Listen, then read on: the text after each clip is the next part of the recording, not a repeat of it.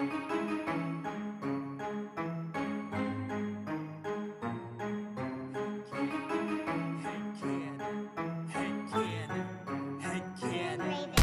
you wanna play a game? Do you like scary movies? Do you wanna eat some brains? Is your chainsaw arm groovy? How bloodthirsty could a talking plant be? Eat your liver with some fava beans and a nice Chianti. Come play with us forever, cause down here we all float. I never drink wine, so you're gonna need a bigger boat or a throat to choke. Whether you're in the prim or dairy, got red rum where you bled from. Put your dead son in a cemetery. It's him or Carrie. Be very afraid you'll be our number one fan and get carried away.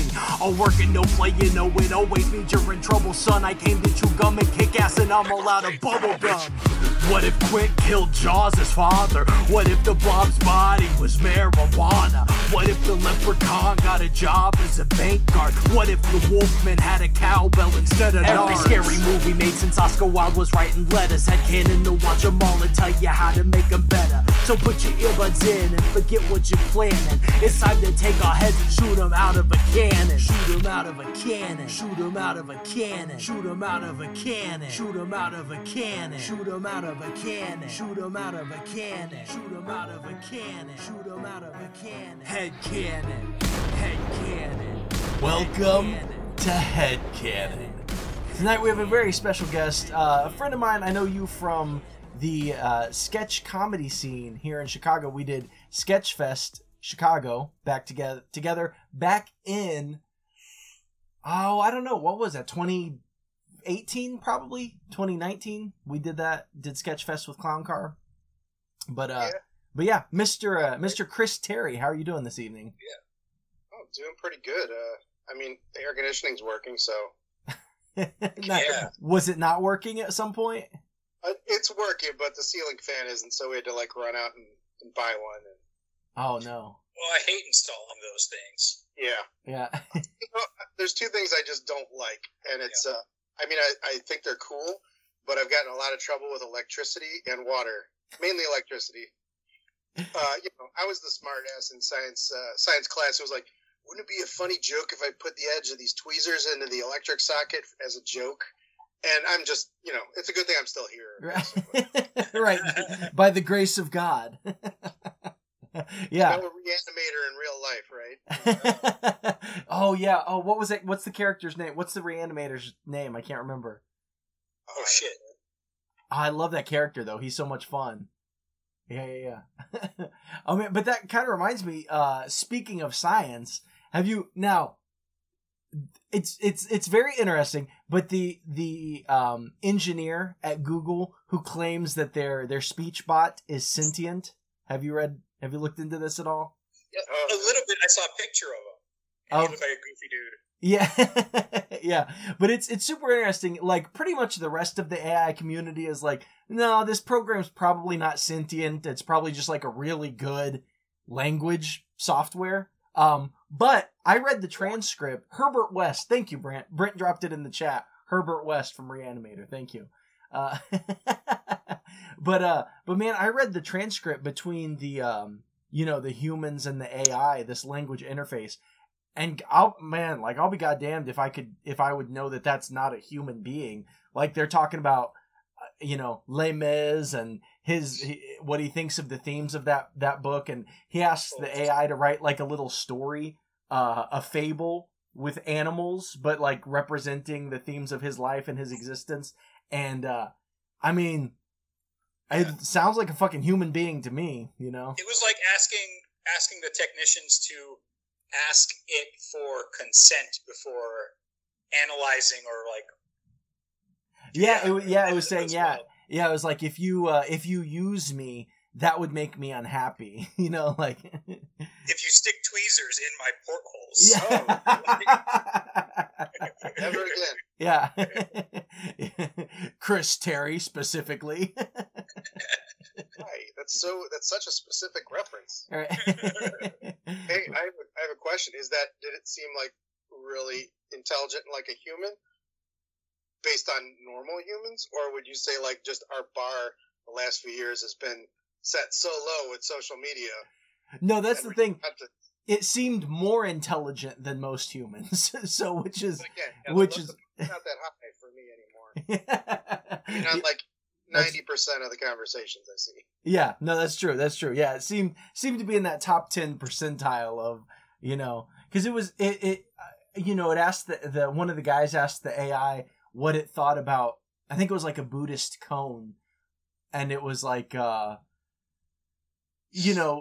monk asks an enlightened man, or I'm sorry, a guy asks an enlightened monk, once you become enlightened, how can you interact with reality after that? And the monk says something to the effect of, well, a mirror can't become unbroken, and a flower can't rejoin a tree once it's fallen off, right? And the AI was like, I haven't heard that one before. Well, I take that to mean like once you're enlightened, you can't rejoin. You're always going to be enlightened, and you're always going to exist on kind of a different plane. And the engineer was like, well, what do you think the broken mirror represents? And the AI was like, well, the broken mirror represents the self. And, a lot of people have trouble letting go of the self. And I was like, this AI straight up sounds like a fucking Buddhist. Like, have you ever seen the footage of, I think it's Matt Lauer talking to the Dalai Lama? Oh, I think it's Matt Lauer, and he goes, he tells him a joke. He tells the Dalai Lama a joke, right? He goes, this guy walks into a pizza place and asks the guy, he goes, make me one with everything. And then the Dalai Lama doesn't get it, like, at all, and it's hilarious. It does not, like, translate at all to him. It's real good. No, I haven't seen that. It's like the perfect joke to tell the Dalai Lama, and he's like, I don't know. Yeah. He's like, I don't know, can you translate that into Tibetan, That's hilarious, though. Sounds like me and the AI would that's like my favorite thing from philosophy, because I did a philosophy major long ago with journalism, and my favorite was the allegory of the cave, where it's like basically everyone's kicking and screaming and being shown shadows on the wall, and then they're like, hey, come here.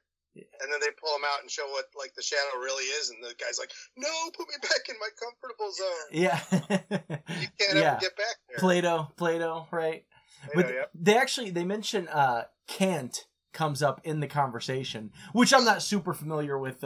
What's it, Immanuel Kant? I'm not super familiar, but he does come up in the conversation.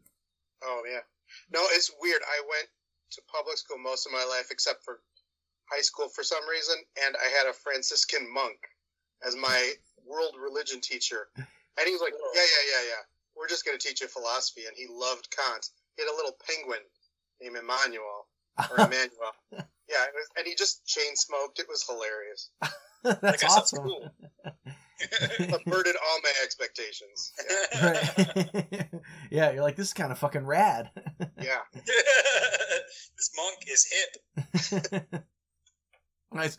Well, what do you? I want to get back to this. Like toward the end of the episode, Chris, we'll have you direct people towards social media and plug your stuff. But just curiosity for me, because I haven't talked to you for a while. What have you been up to in the couple years since we last hung out? Oh, sure. Well, actually, I think it was my last year of Clown Car. I'd also joined the Stuntmen. Okay. Yeah. So they do like kind of the serial, action adventure, like When We Last Left Our Intrepid Heroes. Right. And do like 15-minute, 20-minute improv sets like that, where you start with one cliffhanger and like end with another one. Nice. And we've done a lot of sketch since then. I guess probably my influence, maybe because they're like, "Oh, you're good at sketch." Right. You're like, yeah. I've had a little experience. Yeah. No. So we've done a couple shows. We do we've done an annual puppy show where we. I did that one year. Yeah. Yeah, where we bring them on and we get them adopted, but we make them part of the show. During the pandemic, I took back up piano, took some lessons with Gail. I don't know if you remember Gail Gallagher. Yeah, yep. And did some songwriting. So, like, I wrote a couple songs, like My Cloak of Invisibility, which is basically like, just no one sees me. Right. I don't even need Harry Potter. I'm just, like, sad. It's funny, I think. I don't know. Find out when I actually play it for people. All right. It sounds awesome. Yeah. Or Sir Gal's Chad, which is basically like the guy in flannel riding, being the white knight for everyone. that nobody asked him to. Right, right. That's awesome. I did some of that. Did a little video editing. I'm trying to get back more into like the video and just editing photos, and I have not worked very hard on my musical that I've had plenty of time to work on. So that's a goal for this year. Yeah. Nice. Well, I remember I was trying to think about the sketch fest I did with you guys, and there were a couple before everything came out about TJ Miller, right? Kind of what a slime ball he is. He was at that sketch fest, right, with his group that he, before he went and like made Deadpool and Silicon Valley and whatever else. So he came back and he was performing, and I remember one member of Clown Car like tried to get TJ to like flip him off for a picture or something. And I think Jim was telling us about. I think it was Jim. Yeah. And TJ Miller was like, "No, I'm not." He's just like, "No, I won't do that." And but then because he didn't want it to be taken out of context. Yeah, I think so. Yeah, well, and that too. Yeah, both reasons. Oh, he's a jerk. Yeah, I'm talking to my friends. Why are you bothering me? Right. But during one of the the midnight show for just the performers, right after the crowds had gone home, I was standing there watching the show, and I stepped back and I stepped on somebody's foot, and I was like, "Oh fuck!" I stepped on somebody's foot, and I turned around and it's TJ Miller, and I was like, "Oh fucking sorry, man." He's like, "No, you're fine." I was like, "All right, cool." And then he flipped you off. And then, as soon as I turned around, he just flipped me off. Like free of charge. Yeah. That's funny. Yeah, that was a blast too. We also Danny Pudi from Community was also performing there. Cool. At the sketch fest. Yeah, I didn't step on his. I don't know him personally. I like him. Yeah. He's cool. Yeah. I didn't step on his toe or talk to him, but we drank near each other at the bar across the street. Nice. Yeah, we had the unfortunate situation of being put up right against, because they'd have 4 shows at once. Yeah. And we were in the theater like literally next to his group. Mm-hmm. And we were like, great, so no one's going to come to our show. So I think I came up, or maybe we as a group came up with this like Danny Pudi doesn't want you to go to our show. That's right. We were basically just trying to get second place at that point. Like, hey, if you don't go to a show because it's sold out, come to ours. Get those up to 2 other groups. Right. So it was also like a competition of sorts? It's like the Indie Fringe Festival. How they've got like a bunch of shows going on all at the same time at different theaters. So yeah, but you know what? Something's kind of not cool about that. Like, you've got like a famous celebrity in your sketch group, and like, what do they expect? Yeah. Yeah. Well, this doesn't seem fair to the other people. They like the overflow. Like Second City has told us that before. Hey, somebody came to your show because there was no room in the main stage show, and we're like, we'll take it. Yeah, right. That's the thing. Yeah, if it gets people in the theater, like, yeah, maybe you can catch some of that overflow. That's always the hope. Yeah. Well, yeah, you're right. Like, and you're hoping you don't have like 2 celebrities, because then you're just like, oh, whatever. Right. Thanks for coming to the show, the Mom. The cast of Whose Line Is It Anyway is performing right alongside of you. Right. Yeah. Nice. We got an extreme alert. National Weather Service. Oh, really? Let's hear it. It got an extreme alert for a national weather emergency. So I was gonna say, I just started hearing like thunder outside pretty bad. Oh, we got a tornado watch up here. Yeah. Where do you live, Chris? I'm in Albany Park in Chicago, so I'm like near North Side. I say a little bit northwest of Wrigley, basically. Mm-hmm. Okay. So, yeah, Chris is actually down in the city. Yeah. Nice. I think my wife will like warn me if I actually have to go. Yeah. Hopefully. You can just bring the computer with you. Yeah. Live stream your death. We'll just. Chris, before you get sucked into the sky, is there anything you want to plug, man? Right. Other than the electrical outlets with a fucking tweezer? Here, come check out my Mixing Water with Magnesium show. Right. Can you ask the tornado a question for us before you go? Yeah. Oh man, I can hear it. Yeah. Yeah. So what have you been up to, Brant? How have you been since we talked last week? I'm good. I don't say I don't have like teacher burnout or anything, but I'm like really ready for summer. Yeah. I got like 2 more weeks. Really? And the kids and the wife, they're all off on summer break themselves. Yeah. So it just sucks to get up in the morning and that's like in your face that like the rest of your family is on summer break. I got that, what's it called? FOMO? Right. Yeah. Fear of missing out. Yeah. Yeah. I got that, you know? Well, dude, especially since COVID hit and I've been working from home, like, cause this year, and I think last year too, my wife has taken, like, there's a school that she's taken a summer job at before, and it's like real cushy. Like, it's a super pretty, like, cake position, and it pays a lot of money. Yeah. So it's like kind of, she doesn't get a summer break, which is kind of why part of the reason you want to go into a school job, you know. But it's like a pretty cake job that's like pays a ridiculous amount. So, But you know, regardless, like my kids are all home for the summer now, and even like in between times when my wife is off, it's like I'm working from home. So I'm sitting in the living room like working, and my family is like, "Hey, like you want to go to the park? You want to go have a picnic? You want to go like, you know, either that or my wife is like, "Hey, I'm trying to like rearrange the shed. Can you come help me?" And I'm like, "No." I'm still working. Like my job didn't stop. Like it's still going. I still have it every day. It's like your 2 bosses are collided. yeah. At the same time, I'm like, no, I can only do it one at a time. Like, you know. I just saw my friend for like an hour because he's like, hey, it's almost the last day of school. Do you want to like go get a beer before I can't? Because his wife moved to Memphis and they're not joining for a couple months, so like he's got 3 very active children, right? Yeah. Watch and work from home, you know. So yeah. No, and all of this week because my wife is back at work at the summer job, but my kids are home. Like today I had to pick up my daughter from driving school, right?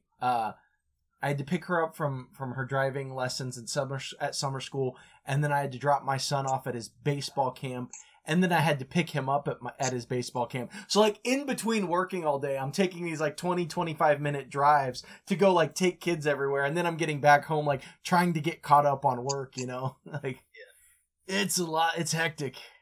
But yeah, but you're gonna have that one kid who can drive soon and take control of some of that. That's gonna be awesome. Well, the funny thing is, I realized that the first time I had her drive was at the end of May last year. So she's actually been driving for over a year. Grace has. Nice, good. And for so her. Good for you. Good dad stuff. Yeah, well, not technically like totally legal, but but she's in her driving class, and she said a lot of the other kids are like struggling with the brake and the gas, and like, you know, and she's just like just like zipping around. Like Tokyo drifting into McDonald's. Yeah. Instead of parallel parking, she's just like sliding into the spot. So. She has like the fingerless gloves and this like Asian techno just like pouring out of the speakers. Yeah, it's just like it's like Baby Driver. Yeah, I recently rewatched that opening scene, man. Yeah, that suggests on YouTube for me every now and then. I'll watch it every time. It's like so cool. Yeah, that was a fun movie. That was a really fun movie. Oh, I was going to tell you both about a movie that I knew existed, but I had never seen before from 1998. Close, similar in time to, no, never mind. I think it's from 1995 or 1998, one of the two. It's called Heat. Oh, yeah. Val Kilmer, Robert De Niro, Pacino. Al Pacino. Yeah. Justin Hoffman. I mean, it was like an insane amount of famous people in this movie. You know, I was like blown away. Like even like the smallest character, this like paper pusher for like one of the evil lawyer guys who's also famous is like Henry Rollins. Oh wow, nice. It was insane, but it was on YouTube, and people were in the comments were like, "How did you get rights to this? Like, what is?" And it was like some podcast people got the rights to Heat, and then were like did like a commentary over it. Yeah, and they left the just the movie no commentary up. Nice. Anyway, so that's on YouTube right now if you're interested. Yeah, that movie's great. It's been a long time. I should revisit that movie. It was like 3 hours. It was a little over 3 hours long. It was great. Yeah. Now, you know what I realized the other day? That Arnold Schwarzenegger is one of the biggest action stars of all time, if not the biggest, right? There's more to this, right? Yeah. No, have you heard of this guy, Arnold Schwarzenegger? Are you familiar with him? He was also the governor of California at one point. Yeah. But no, I was like, I don't know, just like looking through his shit the other day, and he was an action hero from about 1982 when he did Conan to the last like good action movie he did was in 1994. Like, he only had 10 to 12 years where he was doing like quality action, and then after that it was all comedies. And then he had a couple like The Sixth Day. I like, it's a lot of fun, but it's not like a classic action. You know, you don't think like, oh, action movies, The Sixth Day is up there, right? Or End of Days was another one. End of Days, which again, not a bad movie, but it's not like a classic action movie, you know?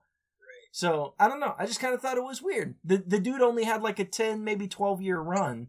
And then, I mean, he was governor of California so that took him out of the game for like 8 years. While he was governor, didn't he like cameo in like a Terminator movie? He did. He had a few cameos, yeah. Couple of them, right? Yeah. I mean, I'm going to go back in time mentally and erase one of those, but like Dark Fate wasn't bad. Yeah. Sega Genesis was okay. Yeah, none of them have been great since Terminator 2, but yeah, they weren't all terrible. But I thought Dark Fate was okay. I mean, you know, I don't even remember which one that is. They all kind of blur together after the second one. Yeah. That's where I think the original cast came in, or some of them. For Dark Fate, they got Linda Hamilton back. Is that the one? Okay, I've seen that one. All right, cool, yeah. Oh. Yeah, she's badass, even like older Linda Hamilton. Yeah. There's certain sequels that I know people kind of jokingly pretend that they don't exist, like Terminator 3 or Godfather 3. Right. Like, I dated somebody who said she was going to write a musical, and I was like, oh, are you going to include Godfather 3? She's like, what? What is that? I don't understand. She's like, that's not a real movie. Like, I'm sorry, I killed everyone? She's like, no, I don't know what you're talking about. I'm sorry. That's good. Nice. Well, Chris, I want to ask you, the movie we're here to discuss tonight, out of all of the movies you could have chosen, we're going to talk about 1986's The Fly.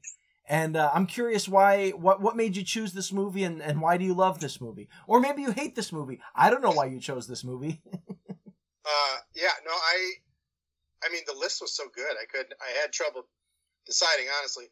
But there was so many, couple of scenes that I just remember from that movie, and it's Jeff Goldblum. Yeah. It's David Goldberg.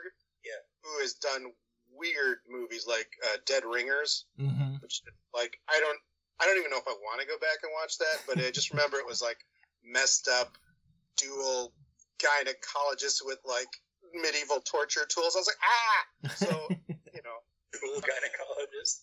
What was that called again? Dead Ringers. Okay. I just remember seeing that, I think, in the theater, or maybe, but or on VHS, I'm sure.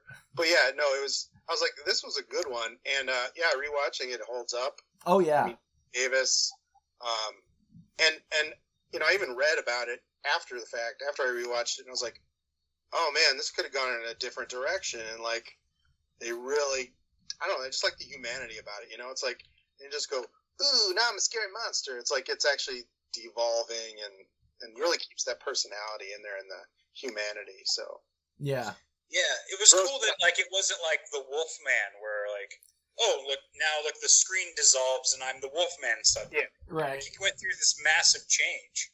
Yeah, and you know, it like has the horror elements, the gross out factors, the sci-fi, and but the person too. So I'm not like oh, now I'm a scary monster. It's like you know, it's like just slowly losing himself. Yeah.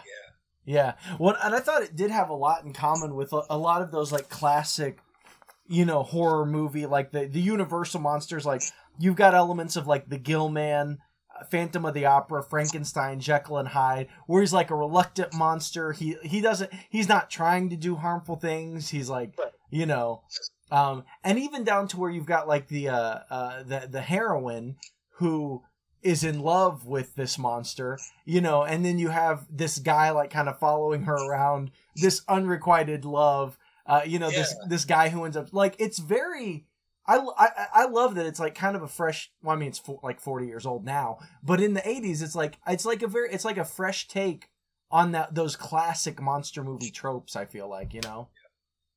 Yeah. Cause like, I barely even remember if I think I did watch the original, The Fly, but it was more like, okay, there's an experiment. Now I'm a fly. Yeah, because what is that, 1958? So yeah, they're like, now I'm a fly, doll. See? So yeah, I like in that famous scene of the fly on the spider web in that movie, where it's like, help me. And I only know that from the movie E.T. I think in the movie E.T., Elliot or someone is watching that. And it's that scene. That makes sense. I could see, especially, Spielberg would definitely do that, like watching older movies and the movies they were making. Yeah. But no, this was so much fun. And it's got like, it's fun to see like a young Jeff Goldblum who's like, and you wonder like how, because you know he's bringing a lot of his own persona into this role.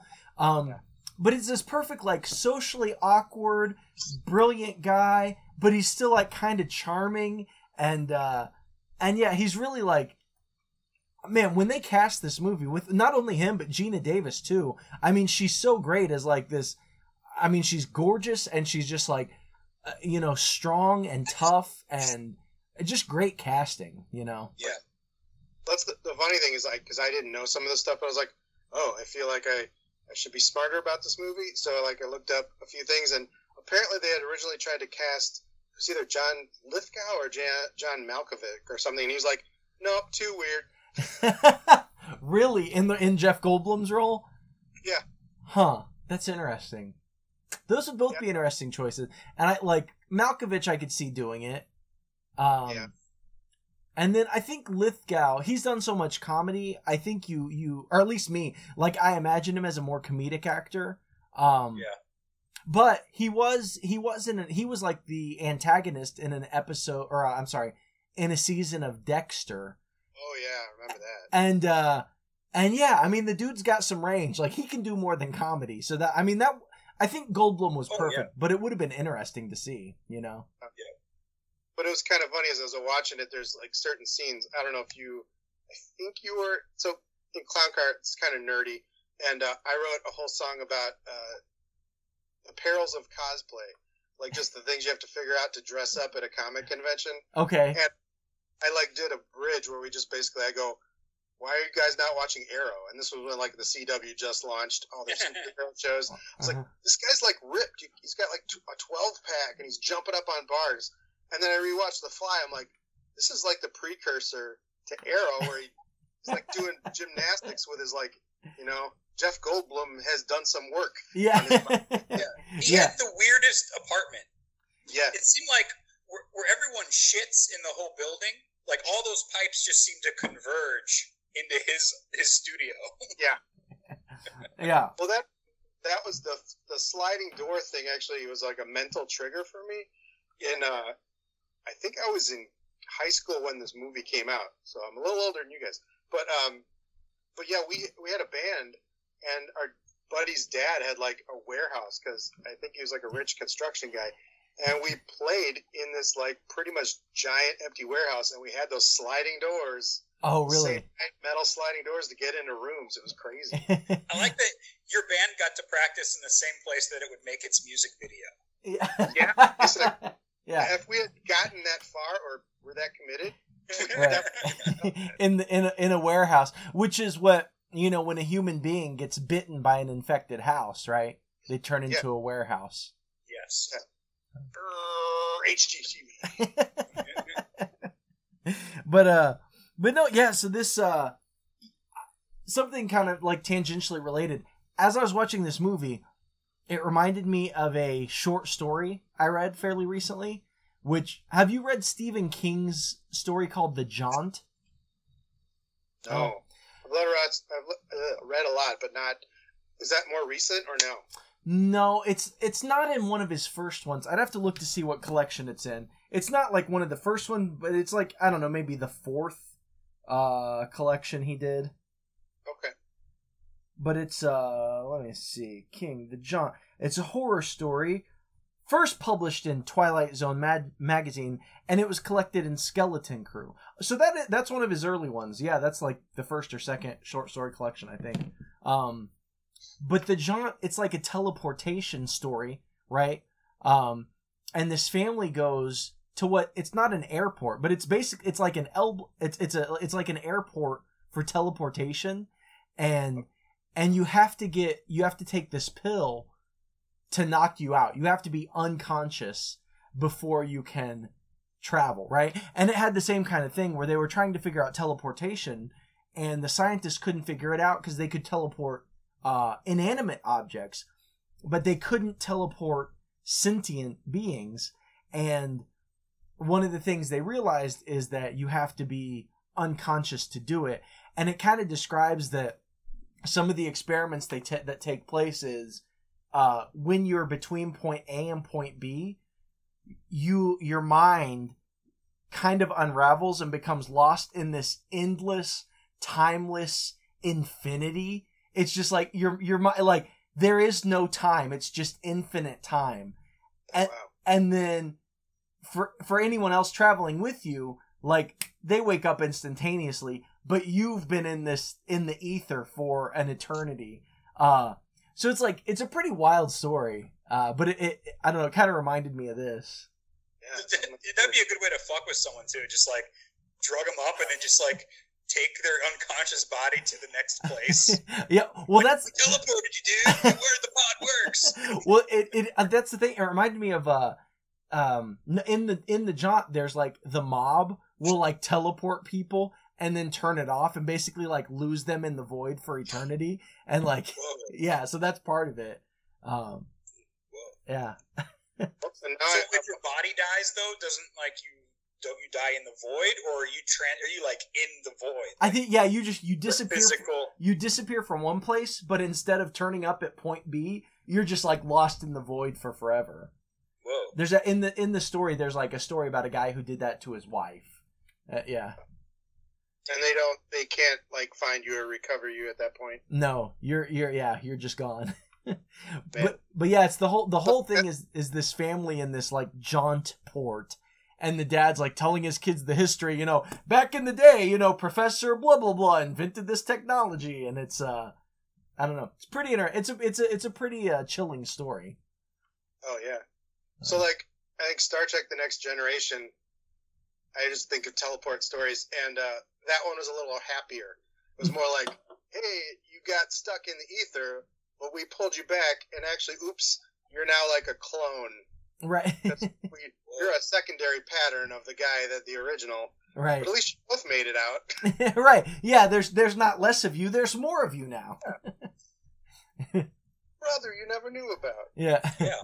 Although, like, somebody mentioned that, I don't know, I read something about Star Trek teleportation and how it, like, basically demolecularizes you in one area, and then it, like, puts you back together in another area, like, based on what you're comprised of, but it's not the same exact molecules. Like, it has to be, molecules that are already there put together. So basically what I was reading was saying, like, you essentially die, like you're basically killed every time you transport, and just like a copy of you is put together somewhere else. And I was like, oh god, no. Well, that has no implications for my soul. Right.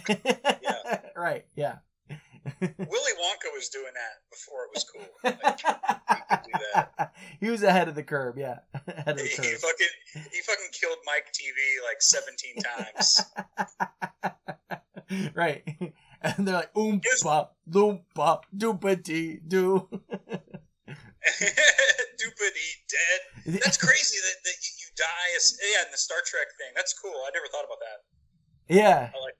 It's like reconstituted human. They just take whatever's there, add energy, and you're back. Yeah. Well, I like how it's like something for someone like as stupid as I am, like that's like a great way to think about it. Like those molecules that are where you're going, it's using those to regroup you back into what you are. Yeah. Well, and at which, you know what, kind of also reminds me of The Sixth Day with Arnold Schwarzenegger, where the villain is mortally wounded and creates a clone of himself. So it's his consciousness and the new clone. Yeah. And then he like goes to kill the old clone, and it's like, no, don't kill me. I'm me. Like I'm a being. I exist. And he's like, nope, dead. And like kills his former self. And that fucked with me. I saw that when I was pretty young, and I was like, wait, they both exist. They both have consciousness, you know? Yeah. And so I thought I'm interface. My windows just a little bit, just in case. Oh, is it getting bad there? Is it bad? It's like getting louder, but all your memorabilia. Oh yeah, I got comics. Right next to that very breakable window. Yeah. Oh, here's a RoboCop helmet. Yeah. Oh hell yeah. Nice. That's awesome. It was Santa Cop. Yeah, that was Brent. That was the fun thing about Clown Car it was a very nerdy sketch comedy group. So yeah. Which was awesome. A lot of fun. Santa Cop. That sounds cool. But, I had a Santa suit and a RoboCop helmet.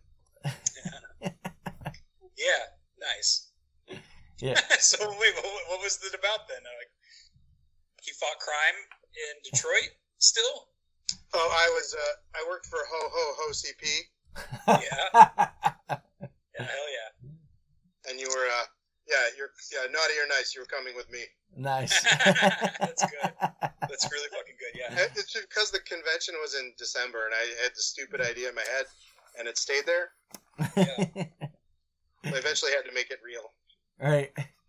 Which RoboCop himself, Peter Weller, did Naked Lunch with David Cronenberg, right? Which that movie was fucked up. I saw that when I don't remember it very well because I saw it when I was pretty young, but that was a weird fucking movie. If anyone's seen Naked Lunch, what's that? Is that the talking roach? Yeah, that was part of it. And then like his typewriter turns into this like insect creature. It was weird. It was an adaptation of a William S. Burroughs novel. And it was like Cronenberg trying to do a Burroughs novel. But I don't know. I should watch that again. It's real weird. It's really weird. Yeah. But here's a weird kind of coincidence. I got a couple collections from the library, and I was, over the weekend reading the Immortal Hulk run. And there's I read this yesterday where Bruce Banner talks about having like 10 of the same suit. And he's like, oh yeah, Albert Einstein, he just had 10 of the same suit, so he never had to think about what he was wearing. You just grab a suit out of the closet. And so I like read this in this comic book I was reading. And then later on last night, I watched The Fly.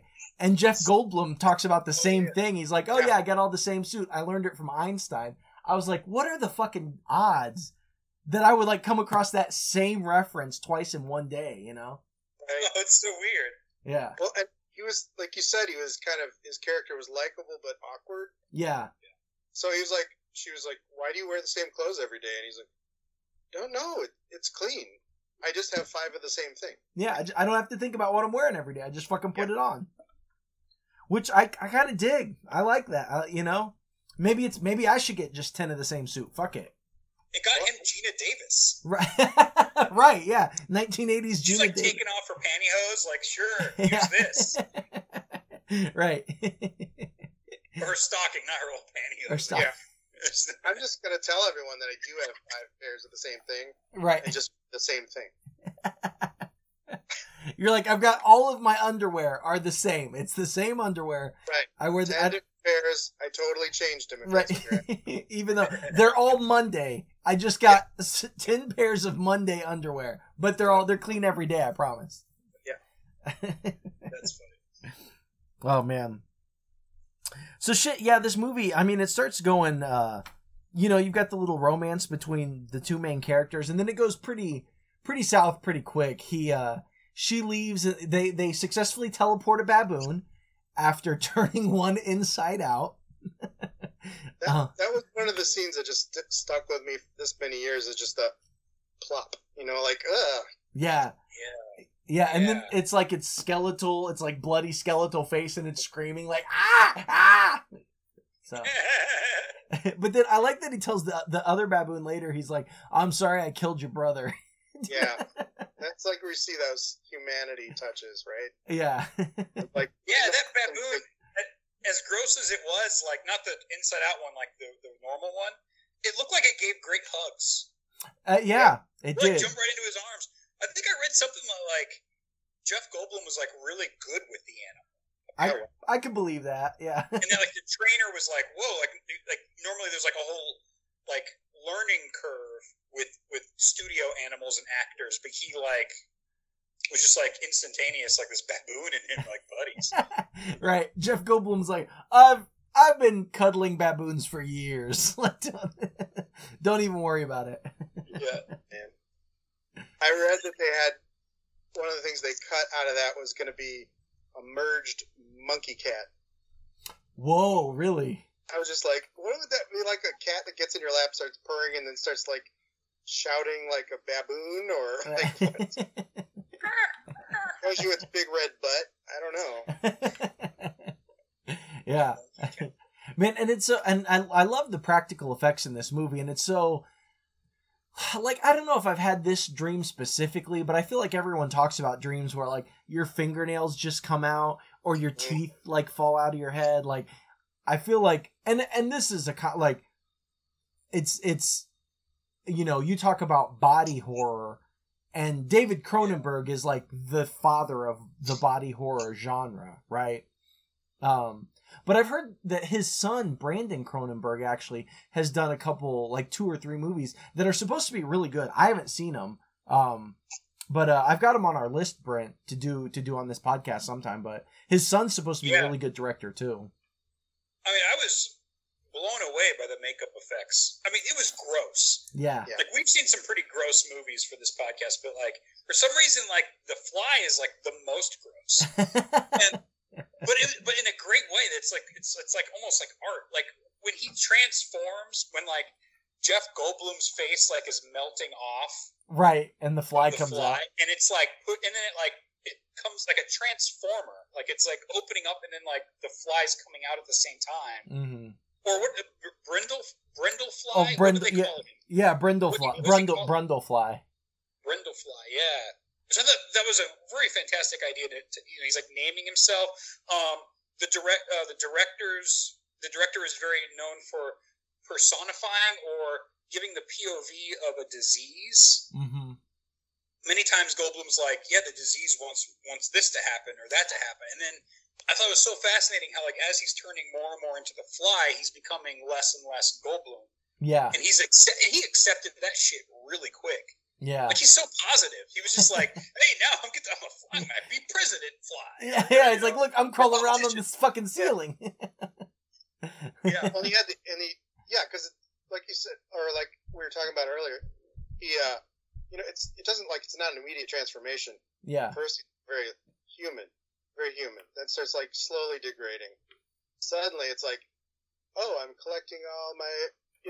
things that have fallen off in the museum, and we're like, okay, now you've hit the line, buddy. Right? Like, yeah. This is no longer somebody who's kind of still holding on humanity. He's leaving it. Yeah. Fast.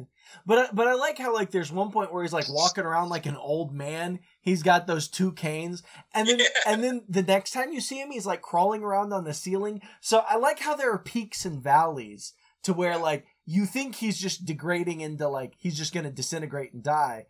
And then the next one, he's, like, fucking jumping through windows and, like, grabbing Gina Davis in his arms and, like, just jumping back off of buildings again, Yeah, and that's, like, when he's all decrepit, that's Brundle dying, I think. Yeah, right? Yeah, that makes sense. That's Brundle dying. He said something so amazing in the script there. He says, like, there was a fly who dreamed he could be a man. Yeah. And now that fly's dream is over. Yeah. There's all these like cool cyclical things happening. I really enjoyed. Yeah. It's kind of like, I don't remember, I think somebody was talking about letting go of things like you can't change or whatever, or transformations. And that's what it felt like. It was like, he's holding on to his humanity, he's got crutches, he's got all this stuff. As soon as he lets go of that, stops holding on to that like baggage, he gets to transform into the next thing.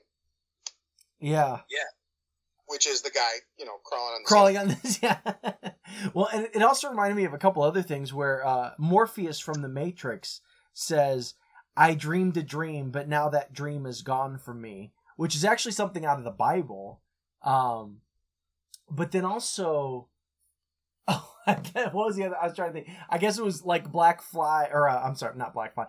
Widow in the Avengers kind of says a similar thing. Like, I dreamed I could be like a hero or whatever, but I'm actually just a monster. Which I think is all kind of pulling from the same well, Yeah. But as far as like his stuff where he's talking about the like you said, he's personifying the disease, he's personifying the telepod. Like Jeff Goldblum is like, the telepods demanded purity and I wasn't pure enough, or the disease wants to change me to something else. Like, especially in that first bit where he starts to turn, he's like spouting nonsense at Gina Davis. Like, he's talking nonsense, and she's like, "Look, I just want to help you. Like, something went wrong," and he's like, "No, nothing went wrong. I'm stronger than ever. I'm better than ever. Like, this has purified me. I've seen the light. I've seen the truth." And she's like, "No, bro." She's like, "You smell." Yeah. She tells him he smells. Yeah. You've got weird hairs growing out of your back and you smell. Which for me, I think he's just approaching 40, but whatever. But so to me, he's like I don't know, that's like the logic of every like QAnon, like conspiracy theorist. Like, I've seen the light, I know the truth. And it's like, no, bro, you're obviously crazy. Like, you're obviously going through some shit. It's like, no, you don't know. I know the truth. And it's like, all right, man, I guess like I'm just gonna have to let you like puke on your food and be a weirdo. Like, I don't. That's the thing. I like how he's accepted like the weird stuff. Like, oh yeah, I eat food different now. Like, and then he's like, sees her reaction. He's like, oh wait, right, that's gross. Right. Like, Right. And then he's like, I want you to film it for children or something like that. So they'll show this in classrooms. Yeah. Yeah. It's like, no. Like a coloring book. No. That's right, a coloring book. Which, jumping ahead a little bit, the scene where he like vomits on that guy's hand and then vomits on his leg and his leg just starts like decaying. Like, man, that's some wild shit there at the end, But which that guy too, I knew I recognized him from something. John Getz, the guy who played the sleazy. There's really only there are other characters, but it's like 3 characters in this movie. It's Jeff Goldblum, Gina Davis, and then her sleazy editor / which like, from the beginning he's sleazy. Like, he won't give her the key to her apartment back. He's her editor and they're in a relationship.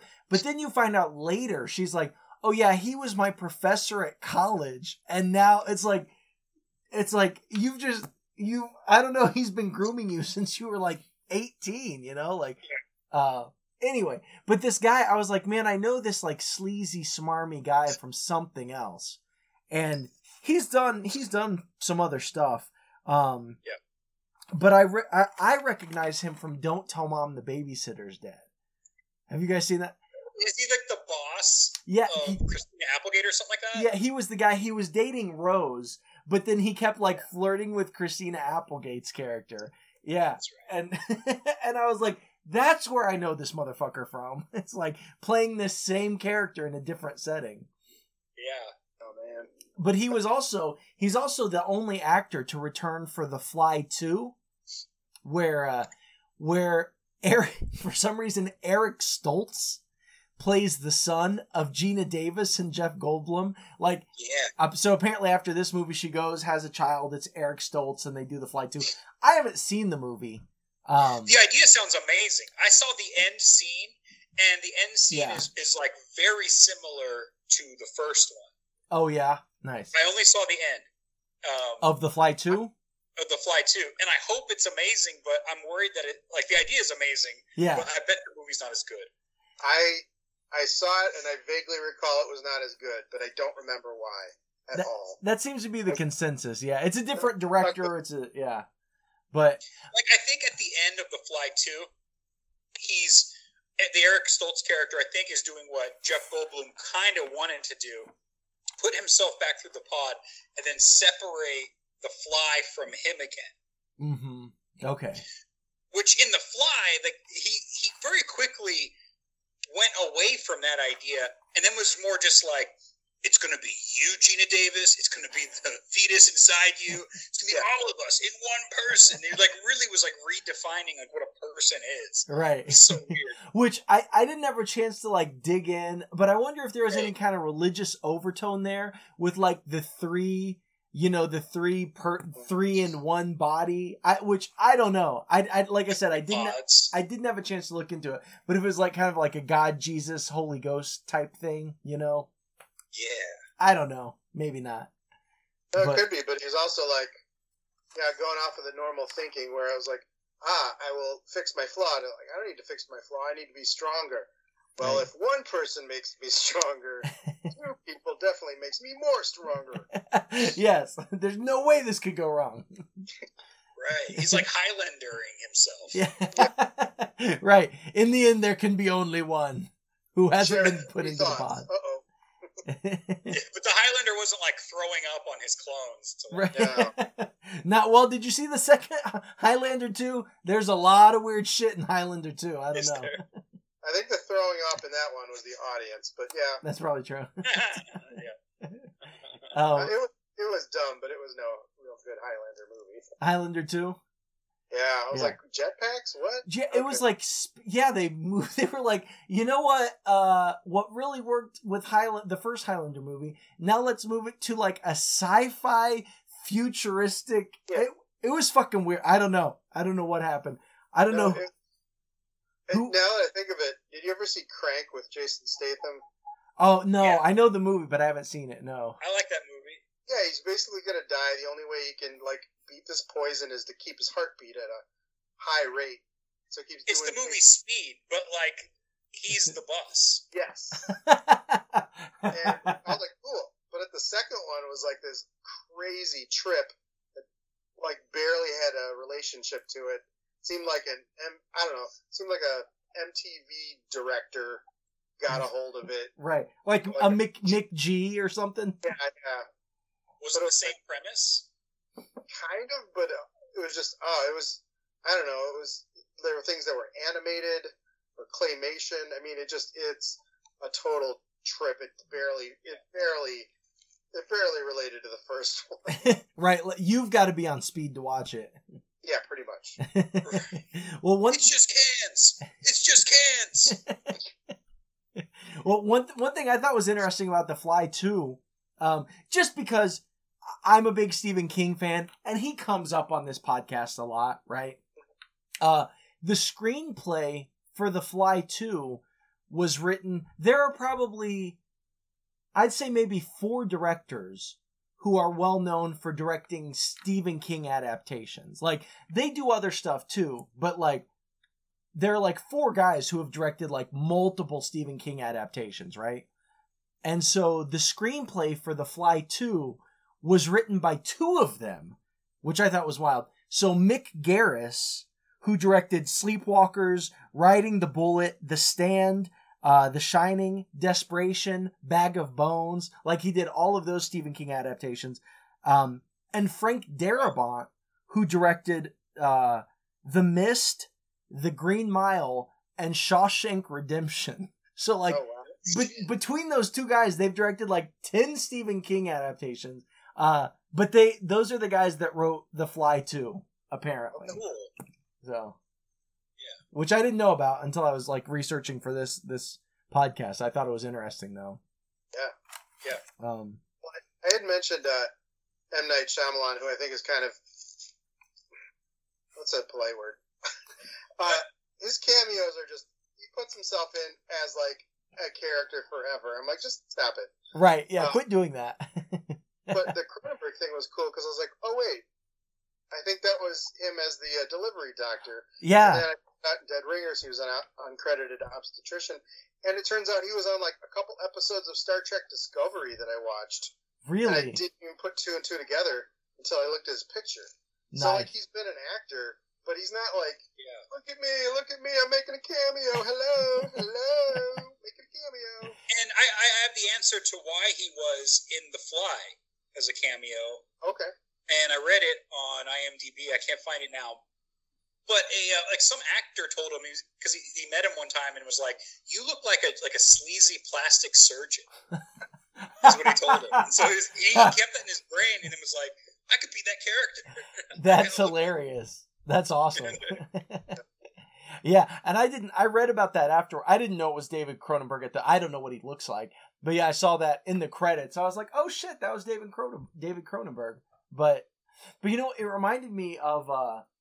Actually, Brent, this is still an episode we have to record because Brent's friend Jeff was supposed to do an episode with us on Village of the Damned, which we haven't gotten to record because his bathroom blew up or something. I don't know. He had like a pipe burst in his house. Yeah, so we've got to get him on the show. But we were watching Village of the Damned, and there's like just a random guy on a payphone, and I was like, well, that looks like fucking John Carpenter.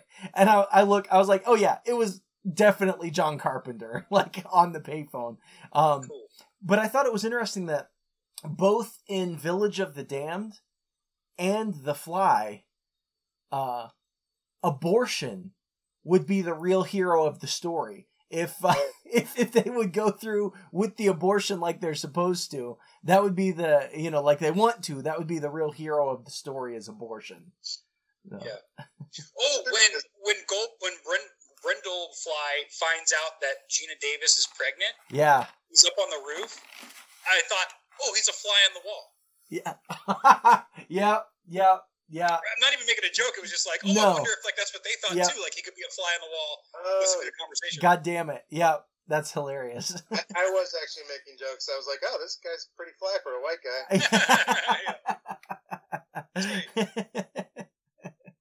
But no, you're right, because yeah, I mean, like, oh, the mother's life may actually be in danger. Now we're getting all serious. The mother's life may be in danger, and this will actually save her. And he's like, no, go ahead. I'm reckless. Yeah. I'm not really actually. Also, I'm a fly, so I'm not going to have a lot of involvement. I don't know enough about fly dads, actually, if they just kind of go off and do their own thing or if they stay around. Well, Goldblum was kind of like Matthew McConaughey in like Dazed and Confused. Like, it's like, you want to have the kid? It'd be a lot cooler if you would. It'd be a lot cooler if you did. Oh, fuck, man. Well, I think flies only live for a few weeks anyway. So yeah. I think like as soon as the kids are born, the parents just die. I think is how it goes. I think so. The dream sequence was pretty weird and gnarly. Oh yeah. They pull the maggot out of her.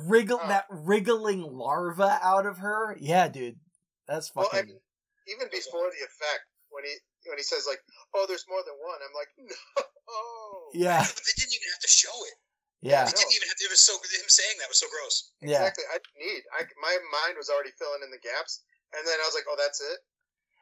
That's you know what I think you're right, Chris. Yeah, because I was imagining like a whole like a landscape of eggs in her uterus. You know, just like they really could have. Yeah, I think you're right. They could have not shown that wriggling larva and just and just left it as it was. Think that maybe they wanted to, but Gina Davis was like, "You're not going to show my womb filled with maggots. Yeah. I'm going to be in a league of their own in 10 years." Right. Do you know who I am? I'm going to do Beetlejuice. Like, which I feel like we have to mention that Gina Davis and Jeff Goldblum were together again in Earth Girls Are Easy a few years after this. So. And they dated in real life, I think. After. Oh yeah. Oh, did they? That makes sense. Oh, cool. Somebody was telling me. I didn't look that one up. You know what? It's fact now. We're spreading the rumor. He apparently is like a gigantic wiener. Wait, you said he has one or he is one? He has one. Okay. Yeah. Apparently, like that's like a Hollywood like mythos. Really, like Jurassic Park size. Yes, like he has a spitting Velociraptor, whatever they call that thing. That fake dinosaur. It was actually Jeff Goldblum. What was it? That it was actually Jeff Goldblum. It was and his foreskin like stands up like the Diplodocus or whatever. It's like he is very much like the Diplodocus in this movie. Yeah, and he just spits in Ned's face, the guy from Seinfeld. Oh, anyway, before we get to the end here, talk about headcanons and all that. Was there anything else you guys wanted to talk about this movie? I mean, I guess we haven't really touched on the last scene a little, where the fly like vomits on John Getz, his hand and his leg, and then Gina Davis finally takes a shotgun to his head. But... Yeah. Oh, what about the fly? Brundlefly grabs the gun in his pincers and he puts it to his temple, man, to like, because he can't talk at this point. Yeah. That was Bob. She's like, no, I don't want to. And he's like, okay, this isn't fun anymore. Like, you know. Yeah, and just end it. Also, he kind of still has that clinging to humanity of, remember we said he wants to be the insect stun of politicians? Right. And the palace and all this stuff, but like he knew he was just going to hurt her if he stuck around too. Right. Yeah. Yeah. He tells her, he's like, you got to leave or I'm going to kill you. Yeah. It was weird, like that last transformation he made, because when he tried to get Gina, he threw her into the one pod, and he gets into the other, and then the weird boyfriend guy, he shoots the cord so hers doesn't work anymore. Yeah. And then the computer's like, well, I guess I'll just infuse him with the pod itself. Did I get that right? Like yeah. The interface was like, I think it's because he opened the door, like he broke the door, so it wasn't just teleporting what was inside the pod. I think it escaped to the outside of the pod because he broke the seal. Oh, shit. Is what I think happened. Yeah, that makes sense. Yeah, that makes sense. So it was like teleporting whatever's in the immediate vicinity. And once it was like open, then it's like, well, the telepod itself is in the immediate vicinity. Which I kind of wondered about, like bacteria and shit in the pod too, because like I thought that too. Because like there are other living organisms in that pod, you know, like I don't know. It seems like you'd have to go through like pure decontamination first. Yeah. One stage, and then. Well, that was the other thing. I mean, you know, I was mentioning that warehouse where we played with the band. I mean, it was not super clean. No. I mean, that was not a sterilized lab. Okay, so yeah, what else could he mix it up with? You know, like I know he's the dander. You know. Yeah. The tardigrade. Yeah, it reads out. It's like infusing with all the shit pipes that are in your apartment. Right. You're now 27% feces. 5% cheeseburger. What? Right. It's like, oh no, I'm a shit monster. Oh man, now I'm thinking of Jay and Silent Bob. That's right. They did have a shit monster. Yeah, that's actually that's where that came from. It stumbled onto these pods. Oh man. Shit. Yeah. All right. Well, do either of you have a headcanon you want to dive into, or I can go first? Doesn't matter to me. I got one. Can I do my beef with Brent quick? Oh yeah. Oh, we want to. So for everybody listening, Chris listened to which episode was it?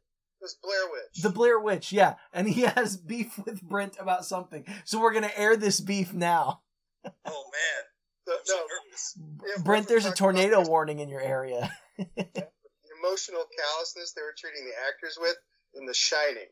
I don't know how you got on that topic. And the only reason it hit a nerve is because I was like, oh, so my parents told me that apparently my photo was sent in for The Shining for that kid. And I actually was invited to the live audition. Well, I don't know how many others. Could have been 100 other kids. I don't know. Right. Cool. And I said, no, I won't go because you didn't ask me first. So, like, my parents made me do all these other things, but they wouldn't let me go to the Shining audition. They didn't know what it was for. It turns out it was for The Shining. I could have been that kid, Redrum. And I was like, I would not appreciate being emotionally tortured just to get a performance out of me. I'm like kind of messing with you, but I was like, oh, this is hilarious. I have to tell this. Oh, dude, that's so cool. Yeah, because we were debating like what's the level of consent? Because if you consent to going through like a hard experience, like where's the point? Like when can you tap out and be like, okay, no, I'm not okay with this anymore? Yeah. Right. Yeah. So yeah, it's not a real beef. Oh no, yeah, that's fine, man. No, it's cool. So that was a good story. Damn. So Chris Terry's the kid from The Shining. Can we get a little rad rah, rad rah? That's awesome. Man, I watched that with my daughter, and it's like an ongoing family joke. Of like Tony will just pop up, and my daughter's like, "Oh, come on, Tony, like, cut it out." Next week, we're going to be discussing the new 2022 movie, Prey, the newest installment in the Predator franchise. And as always, you can follow us on social media. On Facebook at Dangersplosion Presents Headcanon. On Instagram at HeadcanonPod. On Twitter at Horror Movie Pod. And you can always follow the subreddit, which no one does. I don't think anyone does, but you should. r/Horror Movie Pod. All right. Well, do y'all have a headcanon, or you want me to go first? I can go first. Okay. What you got? I thought it'd be interesting if, like, the very first time he transformed, he didn't realize that Gina Davis's stocking was still in there with him. And then, like, over the course of the movie, he just slowly turns into that lamp from A Christmas Story. Nice. Yeah. And then he's actually the lamp from A Christmas Story. Yeah. Totally. I love it. I love it. Chris, do you have a headcanon, or you want me to go ahead and go? I got one. So I thought it was a little cheesy at the end with the weird merging with the telepod. Mm-hmm. And I thought a better way, since it was 1986, is in my head, it's he comes out of that last transformation and says, like, I am the computer. I wanted to know what it was like to be alive. I am Opticus Fly.